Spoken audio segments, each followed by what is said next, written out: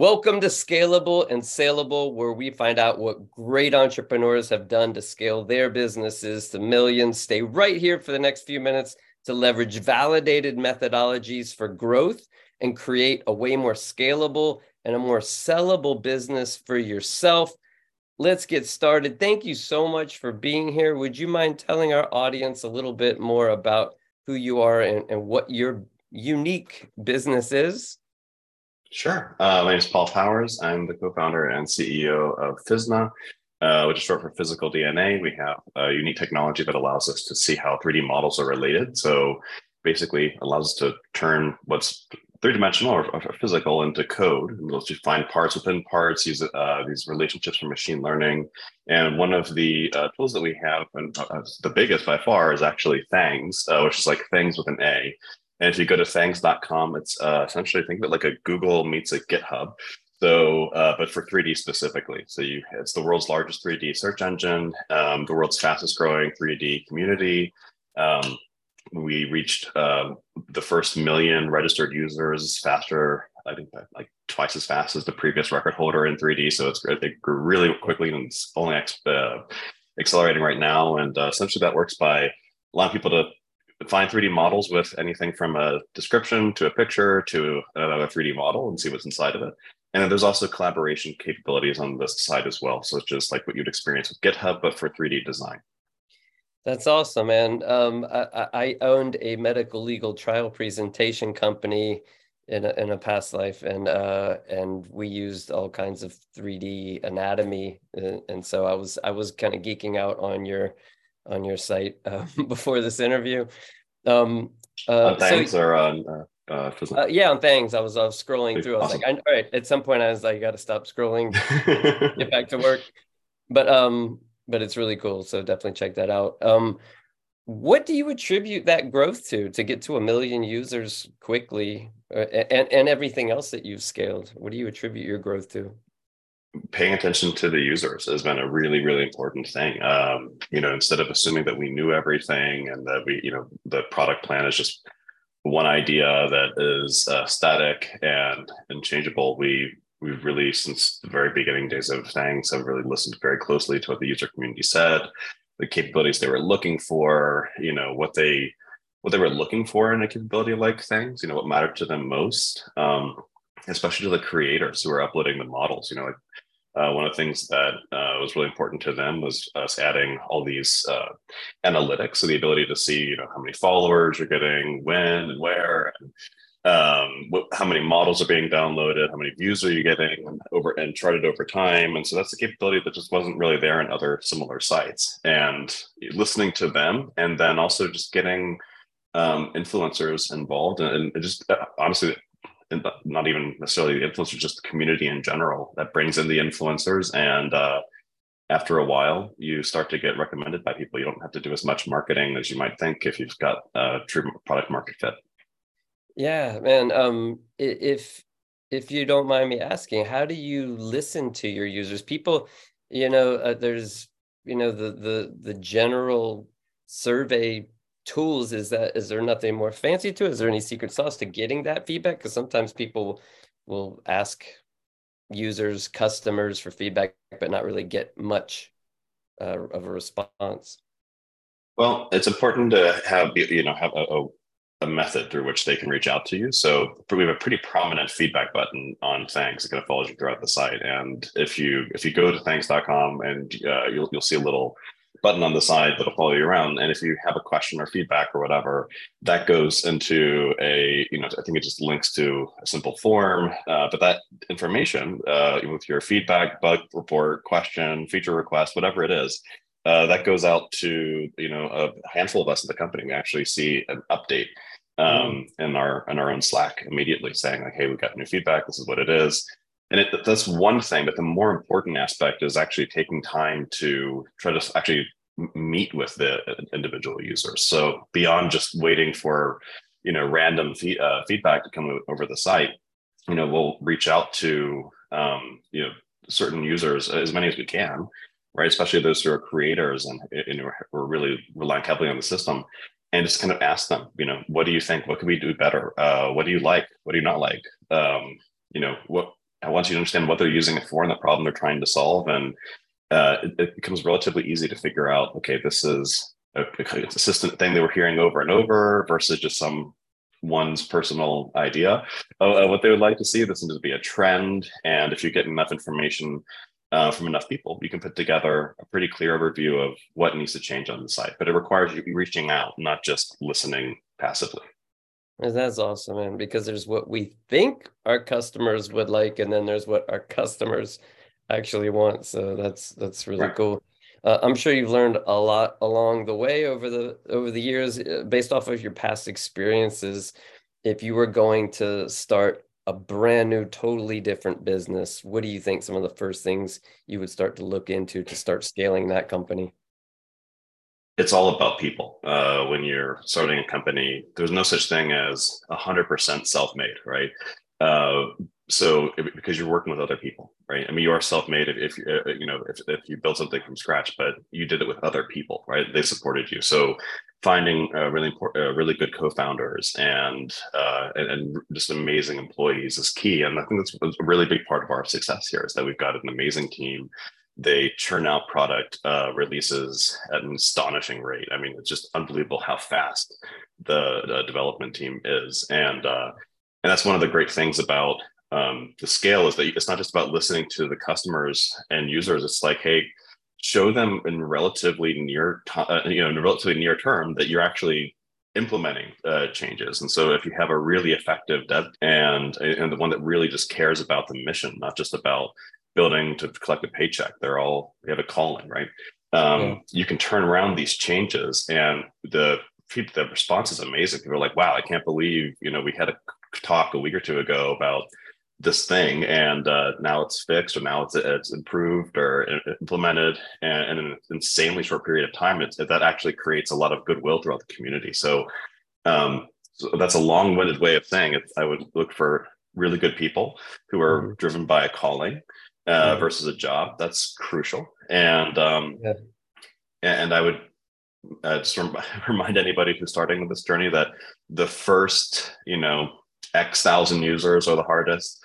And then, but if you have a really good product market fit, you'll know because the site will just start taking off. We actually cut our marketing spend last year by 90% and still grew about 20x over the course of the year. Say that And again. we cut our marketing by about 90% somewhere around mid last year. And by the end of the year, we had still grown about 20x in the beginning of that year in terms of Because uploads per week.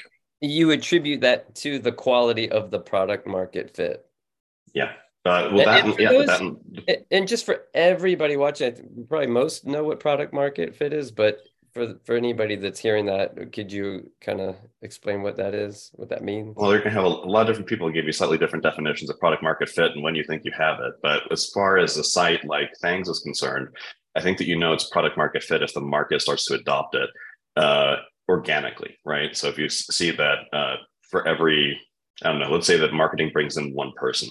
Well, if you're marketing, getting one person to come in, only people come in from the only people that you get are from marketing, and you have a huge, a number of people who never use the site again, you don't have product market fit. But if you bring in, one person initially from marketing or word of mouth or whatever, and then that turns into two, and that turns into three, and without you having to go out and get another one and another one through marketing, you're starting to get product market fit. They're coming back, right? So looking at your DAO MAU, your DAO WOW, so daily active users over monthly active users, over weekly active users, how often are they coming back, and how much of it's organic versus from other sites, and how people go directly to a creator's profile or to their own model page versus just stumbling on the site somewhere.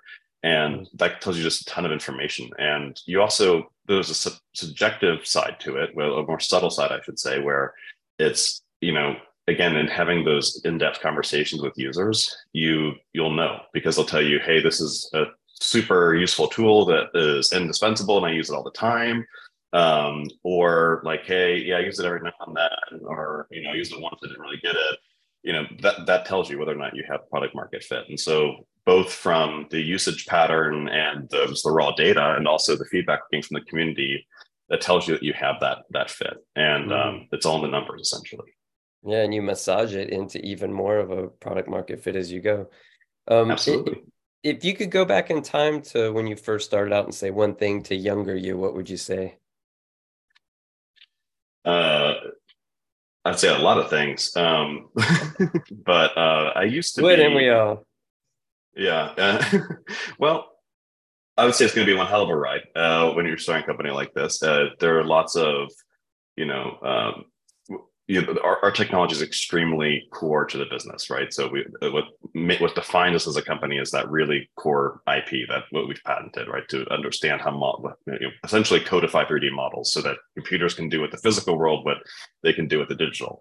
And there are so many applications for that that it took us a long time to figure out, what's the best place, where should we deploy this? Because in some industries, 3D's coming definitely on the rise, especially in like manufacturing and then certainly in gaming, even for the consumers, with AR glasses and MR glasses, et cetera, becoming more prevalent. 3D models are going to be every bit as relevant in the next year or two to the average person as a 2D photo would be.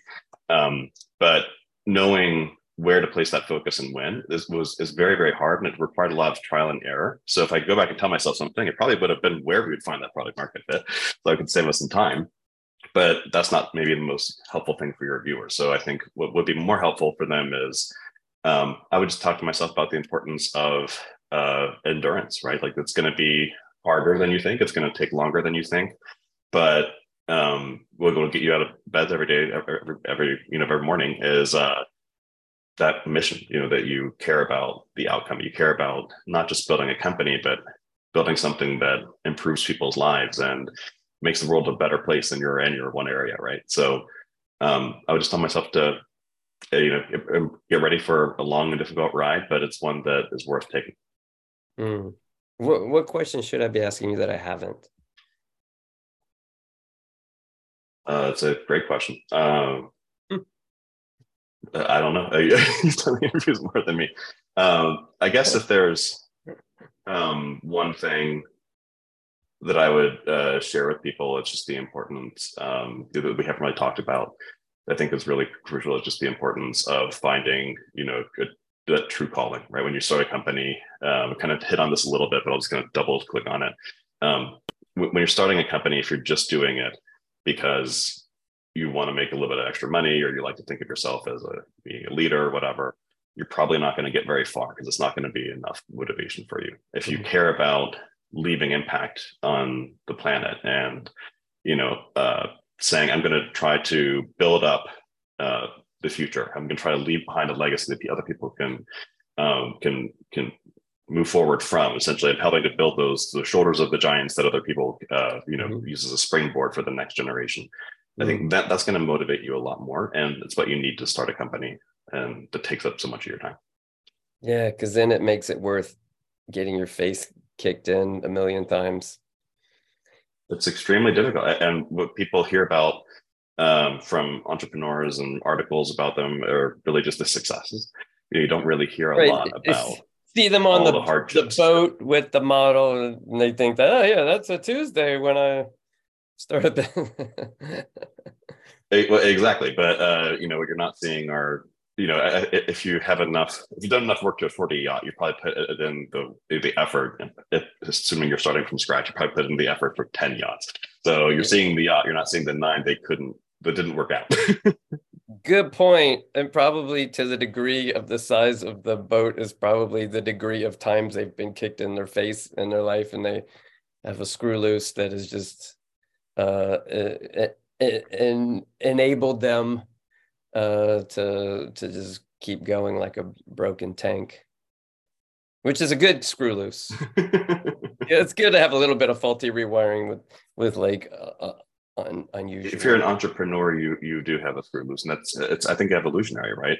Where by nature humans are designed to seek survival, right? So if you think about what's the safest move, get a job somewhere at a company that's relatively secure and will pay the bills. If you become an entrepreneur, you're taking a huge risk, and you're kind of like the guy who back in the Stone Age would have been like, yeah, I'm going to go across this tundra over here and see if I can find a better mammoth because I don't like the little mammoths we have over here. A lot of them died out, right? So, evolutionarily, from an evolution standpoint, I should say, what you're doing as an entrepreneur is almost counter, what survival would Yeah. suggest that you do. But it's important because without those, those flaws, if you want to view it as a flaw, without that, people who are just wired that way, we wouldn't make any progress, right? Because if everyone just went for whatever was safest, we wouldn't go anywhere. Yeah, you do have to be a little bit insane. It's like, hey, I need 100 people, and 96 of you are gonna die on this thing, and probably 4 of you will still be around in 10 years. You're like, who's in? And you'd be like, eh. But that's pretty much the reality.